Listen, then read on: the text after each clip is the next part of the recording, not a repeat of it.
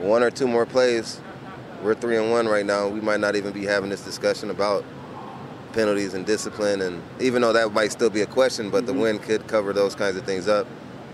But, you know, it's a long season and it's a marathon, and no team is ready to win the Grey Cup or be in the Grey Cup right now. So at the end of the day, it's always a work in progress until that time comes.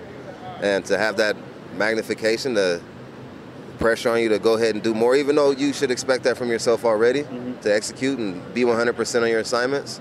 But to have that little bit of extra, I mean, it's not ideal, but it's better to happen now than later down the road. So, like masking, like winning and covering it up. And I'm not saying I'd rather lose than win, but I'm saying that effect, like you're saying, does have an effect on it. So guys, get back to the drawing board and you focus on your technique and you try and get the ship right to go the whole way, man. And even though it's a bad taste in fans' mouth, it's also a bad taste in our mouth. And I know Coach Moss is a person and a player.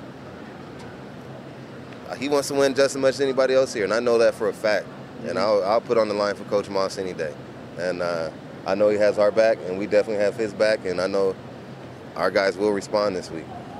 Just help yourself out a little bit more, huh? Yeah, definitely. Don't shoot yourself in the foot and finish.